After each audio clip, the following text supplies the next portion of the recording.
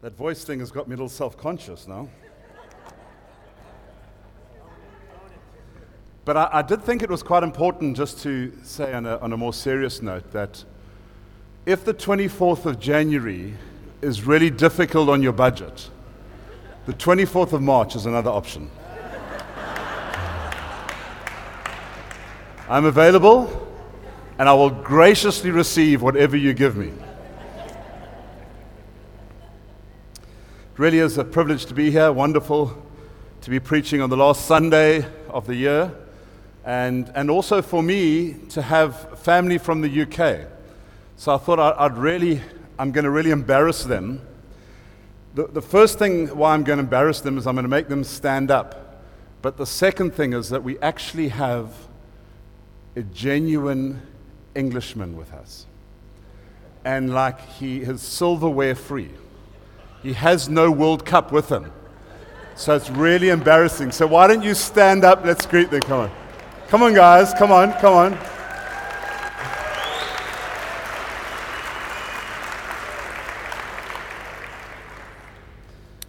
And just in case you're worried, the other guy, Jason, is a Welshman, and they've never won anything, so it doesn't really matter.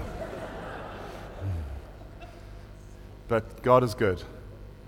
Just love that video, just contemplating the year, what God has done to us as a community, and just also knowing a little bit of some of the stories of people's lives, of what God has done, and victories and challenges, and just the faithfulness of God. So it really is good. I'm going to be speaking, continuing on the series on the heroes of faith from Hebrews 11.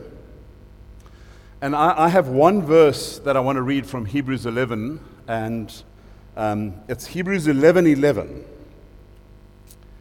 By faith, Sarah herself received power to conceive, even when she was past the age, since she considered him faithful who had promised. Since she considered him faithful who had promised. And it's when you read that verse in Hebrews 11, and what it's saying about Genesis 18, about the actual story, it's almost like there's quite a difference. Because I want to go back to Genesis 18, and I want to read this. I'm going to read from verse 1. And the Lord appeared to him, that's to Abraham, by the oaks of Mamre, I suppose, I'm not quite sure how you pronounce that, as he sat at the door of his tent in the heat of the day. He lifted up his eyes and looked, and behold, 3 men were standing in front of him. When he saw them, he ran from the tent door to meet them, and bowed himself to the earth, and said, O Lord, if I have found favor in your sight, do not pass by your servant. Let a little water be brought, and wash your feet, and rest yourselves under the tree, while I bring a morsel of bread, that you may refresh yourselves, and after that you may pass on, since you have come to your servant. So they said, do as you have said. And Abraham quickly went into the tent to Sarah. Quick. It's amazing. Isn't that still true today? The husband promises something and the wife's got to fulfill it. So he promises, guys, relax, I'm going to organize something for you. Runs back to the tent. Sarah, quick, sort this out. I've made a promise. Anyway, sorry, a little side thing there. Quick, 3 seahs of fine flour, knead it and make cakes. And Abraham ran to the herd, took a calf, tender and good, and gave it to a young man to prepare it quickly. And they took curds and milk. And they took curds and milk, and the calf that they had prepared, and set it before them. And he stood by them under the tree while they ate. Then he said to them, Where is Sarah, your wife? Then he said to him, Where is Sarah, your wife? And Abraham said, She is in the tent. And the Lord said, I will surely return to you about this time next year, and Sarah, your wife, shall have a son. And Sarah was listening at the tent behind him. Now Abraham and Sarah were old. Abraham, 99, Sarah, 80, 90 years old. And Sarah was listening at the tent behind him. Sorry, I jumped there. Now Abraham and Sarah were old, advanced in years, and the way of the woman had ceased to be with Sarah. So Sarah laughed to herself, saying, After I am worn out and my Lord is old, shall I have pleasure? And in that sentence, I think we can miss a lot. But here is a woman in that culture, giving your husband a son was a very, very important thing. So here is a woman who has lived with the desire to have a child for probably 40 years, 50 years, and it hasn't happened. She's almost given up. In fact, so that her husband has gone and made a plan, got an Egyptian woman and had a child through him, Ishmael. And so there's a lot of pain in that word, in that laughter that Sarah's almost disguising, laughing about it. There's a pain hidden there that she's saying almost she can't believe for that anymore. That's beyond believing. And the Lord said to Abraham, so obviously her laughter wasn't just to herself. Why did Sarah laugh and say, shall I indeed bear a child, now that I am old? Is anything too hard for the Lord? At the appointed time I will return to you about this time next year, and Sarah shall have a son.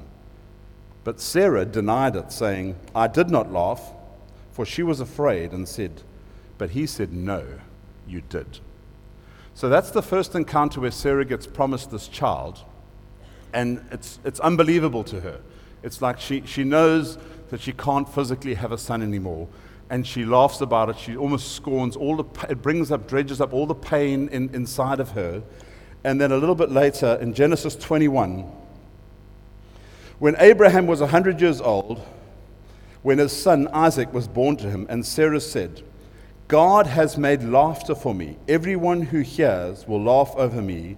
And she said, who would have said to Abraham that Sarah would nurse children, yet I have borne him a son in this old age. For me, the most fascinating thing about that story, when you're comparing the Hebrews 11 account to the Genesis account, was almost the different positions that they look at this thing. Where the Genesis, there's a Sarah struggling, she's actually faithless, she gets a promise, she laughs about it, she's like, oh, can't happen, there's pain in it. And then when Hebrews 11 looks back at the story in a sense has been changed. Hebrews 11:11, by faith Sarah herself received power to conceive, even when she was past the age, since she considered him faithful who had promised. It's almost like they've rewritten the story. The narrative has been upgraded of what actually happened. And that's an incredibly, incredibly powerful thing. That very often the narrative that we find ourselves in traps us in a certain way, and we need to have an upgraded narrative. The other day, I got a phone call from a young man, and he was in a pickle. Their whole family situation was in a really tough space. He had a huge conflict with his in-laws, and their family was rupturing. And he asked me, I'd done a course with them a while ago, so that's how he knew me, and he said, please, can you help? And so I agreed, and we sat down, and we had the whole sort of family together, and we had this conversation. And in the midst of the conversation, the thing that I realized was that his story was hindering him. You see, in the story that he placed himself in, he was being hurt by his father-in-law. His father-in-law was doing this, his father-in-law was doing that, and he saw himself as the victim, and it was very real for him. It wasn't like he was just making things up. And so when we left, I met with him individually, and I began to chat to him about the story that he was living in. And we began to help him see things from a different perspective. And literally within a 2-hour meeting, he had gone from being a complete victim and struggling and not wanting to change, but being unable to change because of the story that he was in. And suddenly he was able to look at things differently, and literally it went from night to day because the story changed. And for you and I, that's how powerful the story that we live in is for us. It's incredibly, incredibly powerful. You see, the story we live in has a huge impact on our lives. It sets the backdrop for your life. It creates the space that you live in. Do you know that you can only live in the story that you make? And it's kind of like this. It's kind of like the set, if you imagine, of a movie set, that gives you the space of what can happen. So if you have the story that you are a victim, that people are out to do you in, that's the only space that you can occupy. You can't get out of that space because the story that you're telling yourself and the story that you're living with binds you to that space. Now, for Sarah, it changed. And for you and I, sometimes we need to change the story that we're living in. Otherwise, we'll keep living with the same results that we're not happy with.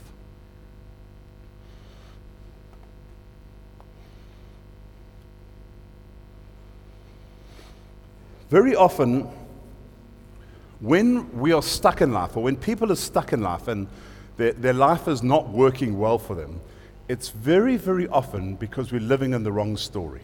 We've got the story wrong, and we need to change the narrative of our lives to fit the new story that God has for us. And so I want to just talk around that and how it happened to Sarah and how we need to be able to change.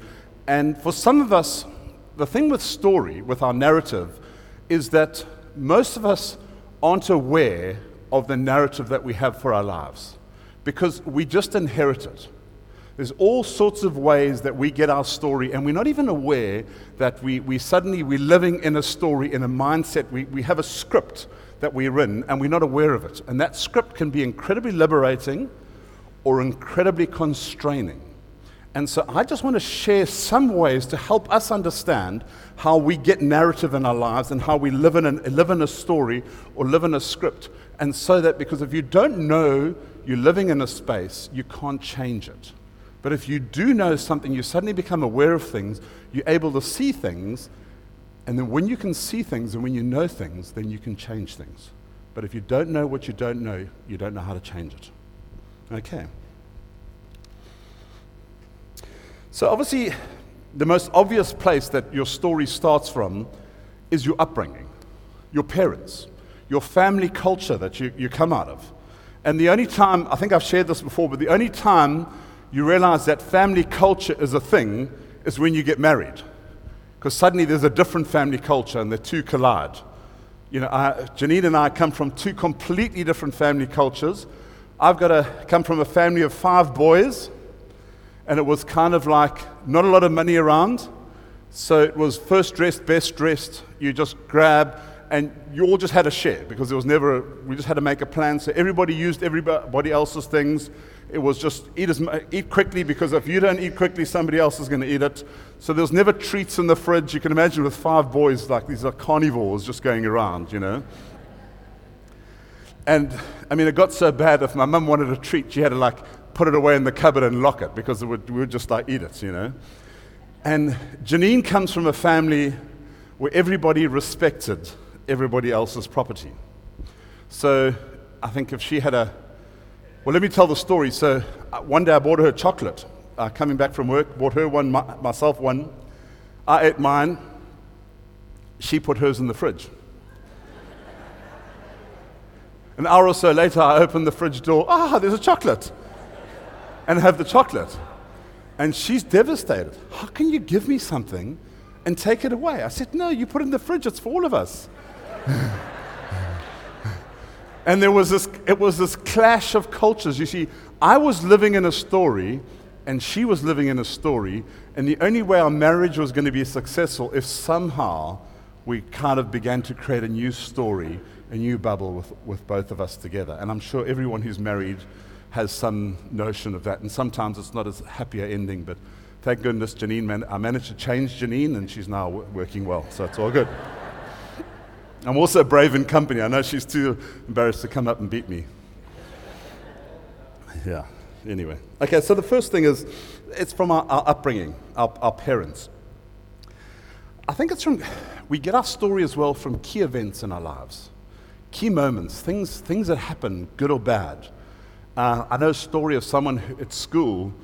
The teacher was asking a question, and they put their hand up. They kind of figured out they had the question.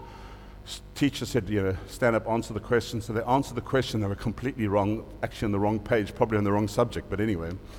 And the teacher humiliated them and said, sit down, you're stupid, you're not going to do it. And they sat down and they made the decision there and then that they would never speak in public again.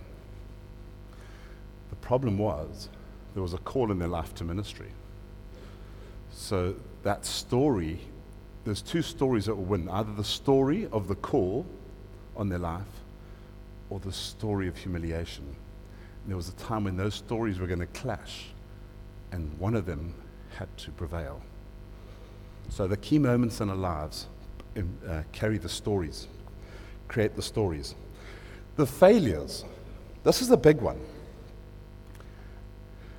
If I fail in an area, what I normally do, what people normally do, is they will step back from that area and not go there again. And normally begin to take a story, I'm a failure, somewhere along the line, something like that. So the story of the failure becomes to impose on their story, and they begin to live with that, and it affects what we do. So when we've failed in life, and I've failed many times, I really, really have. I've failed in business, failed in all sorts of areas. But the thing is this, either I learn from that, and I use that narrative to change who I am, or that becomes a constricting story in my life. And the thing is, if we're not aware of that, we go through life having failures, having these key moments, and these stories just link into us, and suddenly we are constrained and we're unable to operate. So, the failures, the disappointments. When we go through disappointments, very often what happens is we retract into disbelief or unbelief, and we live our lives in unbelief, because you know what? It's safer and easier to live in unbelief with no expectation than it is to put expectation and faith out and to be disappointed again, especially in the big things in life. So what happens is the narrative disappointment tells you to live in your little box and stay there. Because to reach out again and to expect again for God to come through or for something good to happen again, sometimes it's too hard. Especially if we've been through big things like divorces or lost children or something else. It's just safer to pull back. Can't go through that pain again. So the fear of pain or the inability to deal with the pains in our lives introduces new narrative into our story and holds us back.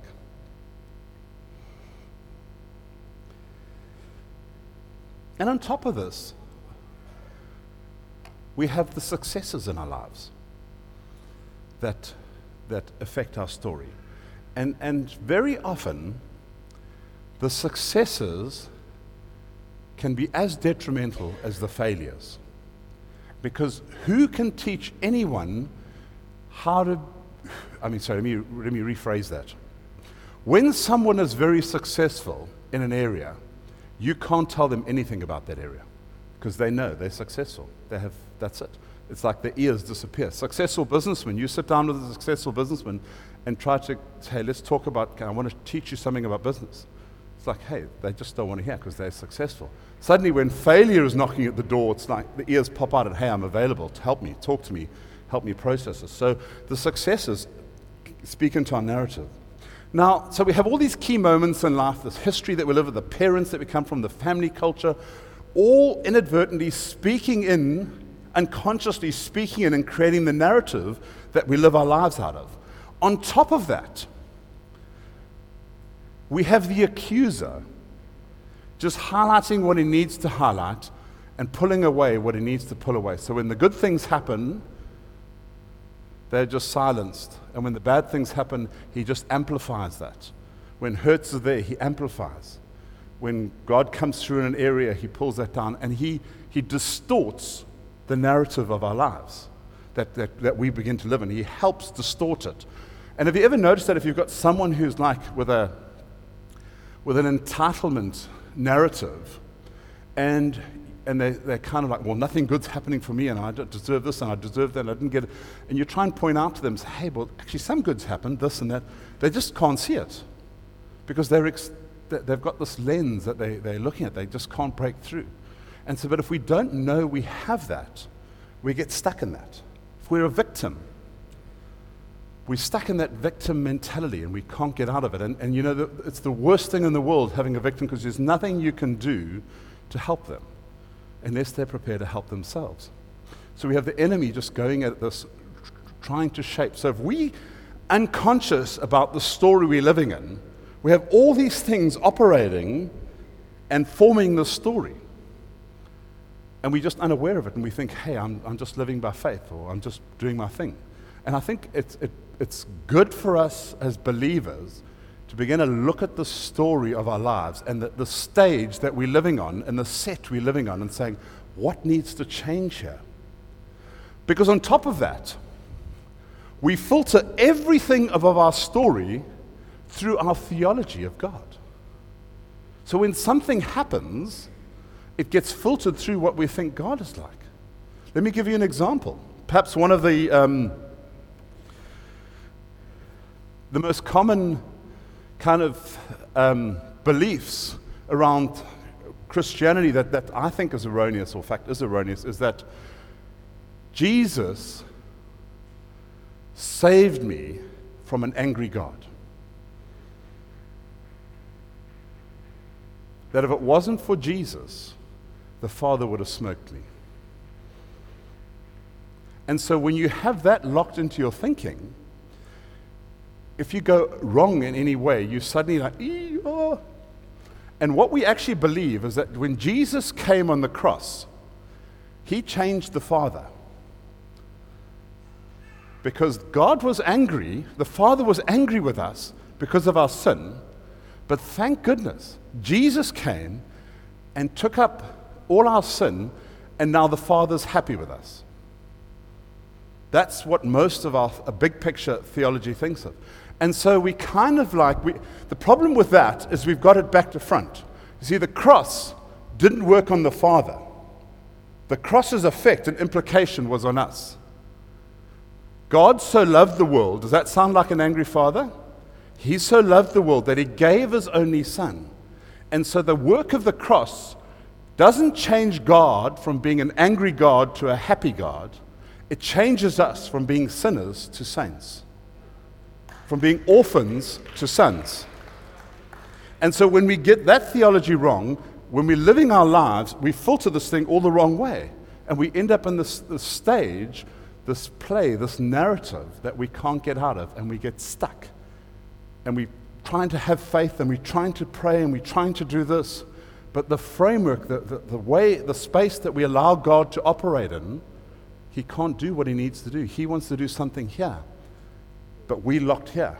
No, it's got to happen here. It's got to be here. It's got to do it this way. And he's waiting to do it here. And so Sarah was able to change her narrative, and she got a miracle.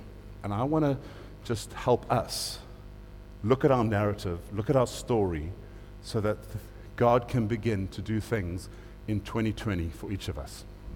Is that all right? Cool. You see, Jesus totally understood the power of story. Jesus told stories. He used stories. He gave us a story in the Gospels, because he understood the power of story to shift things. And more importantly, he understood that his story needed to change our story. And the problem with many of us is that we want Jesus without relinquishing our story. We want Jesus without letting go of some of the things we want to hold on to. So in John 8:31, so Jesus said to the Jews who had believed in him, "If you abide in my word, you're truly my disciples, and you will know the truth, and the truth will set you free." You see, the word abide, the Greek word, really means to stay, to live, to continue, to indwell, to endure, to be present, to remain, to stand. And obviously, we all know the word is logos, which basically is something said, including a thought, a discourse, a subject, reasoning, motive, a story. So that can be read like this: If you live in my story, you are truly my disciples. You will know the truth, and it will set you free. And for many of us, we want to live in our story, but we try and get hold of Jesus, but we don't have him in truth because we're holding on to our story. And we need his truth is where we need to be living in. And we need to let go some of the things that we hold on to.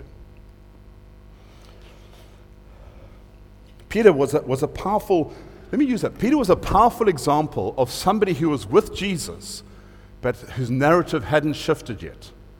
He chopped off the guy's ear, did this, did that. He was this gruff person until it comes to Jesus, addresses him, and says, "Get behind me, Satan." Could see what was operating in that story. And then you read Peter, and you read this man, and you try and compare that man to Peter in the Gospels, and it's like, this is a completely different person. The story changed. This man he let go of his story, the sons of thunder, the crazy man, the one who's angry will do anything, and he took a hold of Jesus' story. Same for Paul. For Saul, should I say. Killing Christians, doing his thing, one encounter, the story changes. And for many of us as Christians, unfortunately, what has happened is the church has preached, you can have Jesus as your friend. And that's all you need.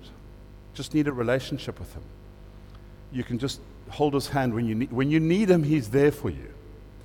And unfortunately, it's a profoundly anemic gospel, because what it does, it gives you something of Jesus, but not the full power. You see, we were created to operate in his story fully and completely. When we're in his story, we find joy, we find happiness, we find purpose, we find all these things. Our story is toxic for you. It's toxic. If my story will hurt me, my narrative, what I want for me, will not be good for me. It will do damage to me. What Jesus has for me will be good for me, and it will bring me to the fullness of what I'm meant to be. Let me read this. John 15. If you abide in me and my words abide in you. So if you're in my story, ask whatever you wish, and it will be done for you. By this, my Father is glorified, that you bear much fruit and so prove to be my disciples. In his story, good things happen. As the Father has loved me, so I have loved you. Abide in my love. If you keep my commandments, you will abide in my love, just as I've kept the Father's commandments and abide in his love. These things I've spoken to you, that my joy may be in you and that your joy may be full. This is my commandment, that you love one another as I have loved you. His story is profoundly, beautifully good for you. Megan, his story is good for you. It'll have the best outcome in your life when you live in his story. And the same for me, and the same for each of us. And I think that's profoundly what faith is about, is letting go some of what our story is and grabbing on to what his story is for our life. I think that's Christian maturity. Immaturity is wanting Jesus, but holding on to everything else and living in the chaos of that and never finding peace and never finding things going well. So how do you know if you're in the wrong story? And can I say this? We can have areas or realms of our life that are in the right story, in a powerful narrative, and there can be other realms that aren't. And so it's not a dichotomy, it's just that certain areas we've allowed Jesus to come into and for his story to become our story, or our story to become his story, should I say. And there are other ones that we're just not ready to let go of. And so we live in this dichotomy of sorts sometimes, or sometimes there's many areas that we don't do. So how do we know? I think perhaps one of the most powerful ways of knowing is when you have to defend your story. When somebody says something and it just gets your goat, You flick the switch, you get angry, you get defensive. However, if you're polite and a good Christian, you do a passive-aggressive thing because Christians don't get angry.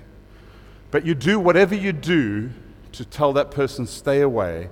Don't you challenge this thing.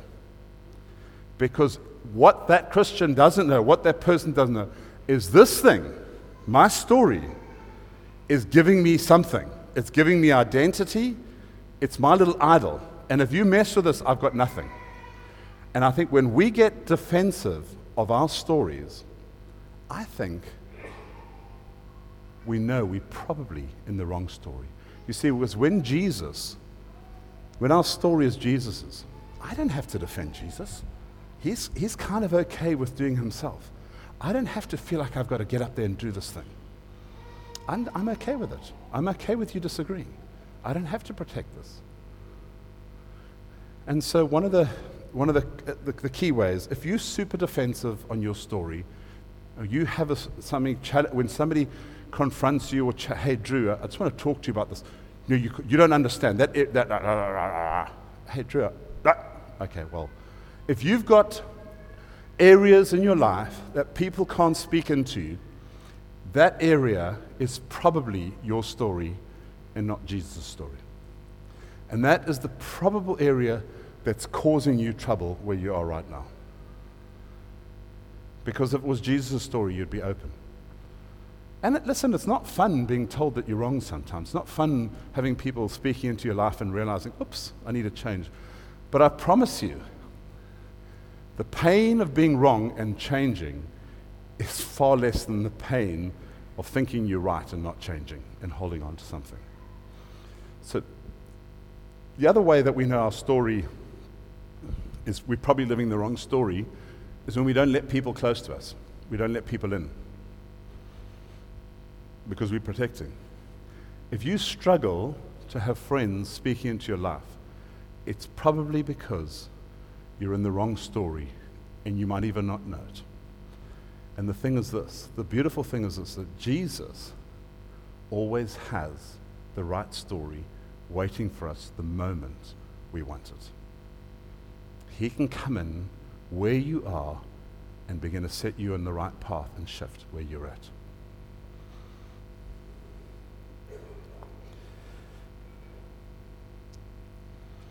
I think another sign that your story is wrong is if they're unhelpful patterns, continual conflict. Relationships, if you see patterns in your relationships.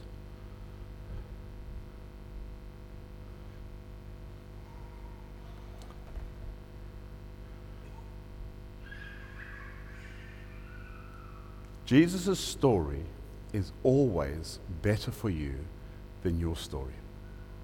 Because his story is from the designer who created you and knows how you're meant to operate.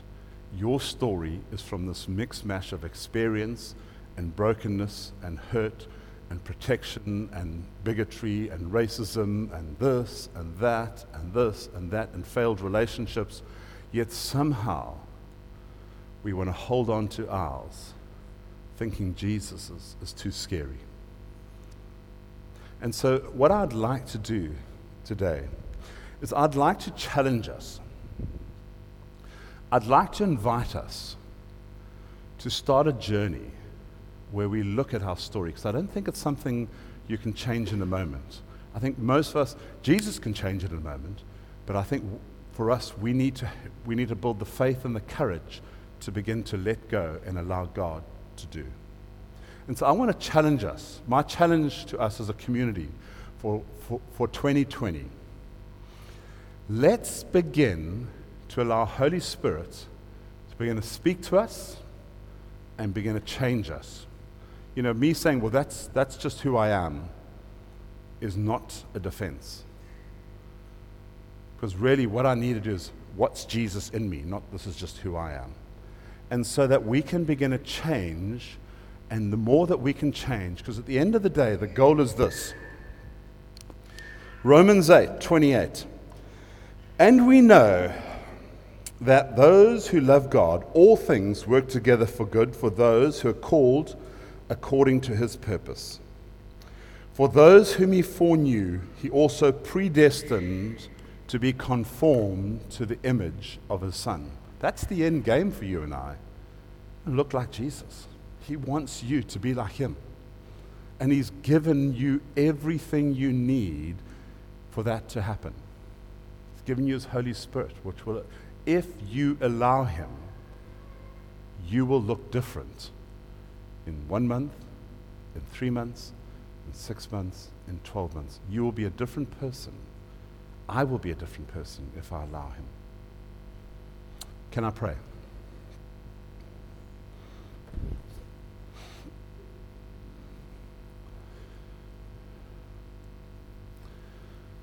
Father,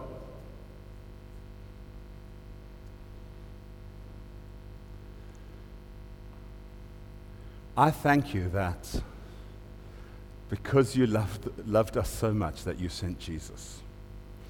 I thank you that, Jesus, you gave us Holy Spirit, and that we have everything that we need to be transformed into your likeness.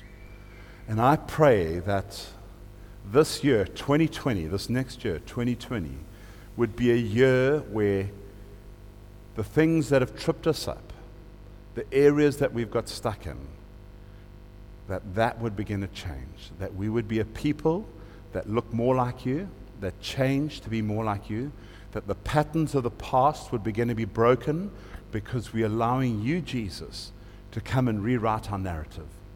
And so, Father, I pray that every person here, that in this next year, they would be on the right stage, in the right set, in the right character, living the right life that you've called them to live, in the right space. And Father, everything that hinders, I speak against in the name and the authority of Jesus, and I declare that because of you, Jesus, we have victory. Amen.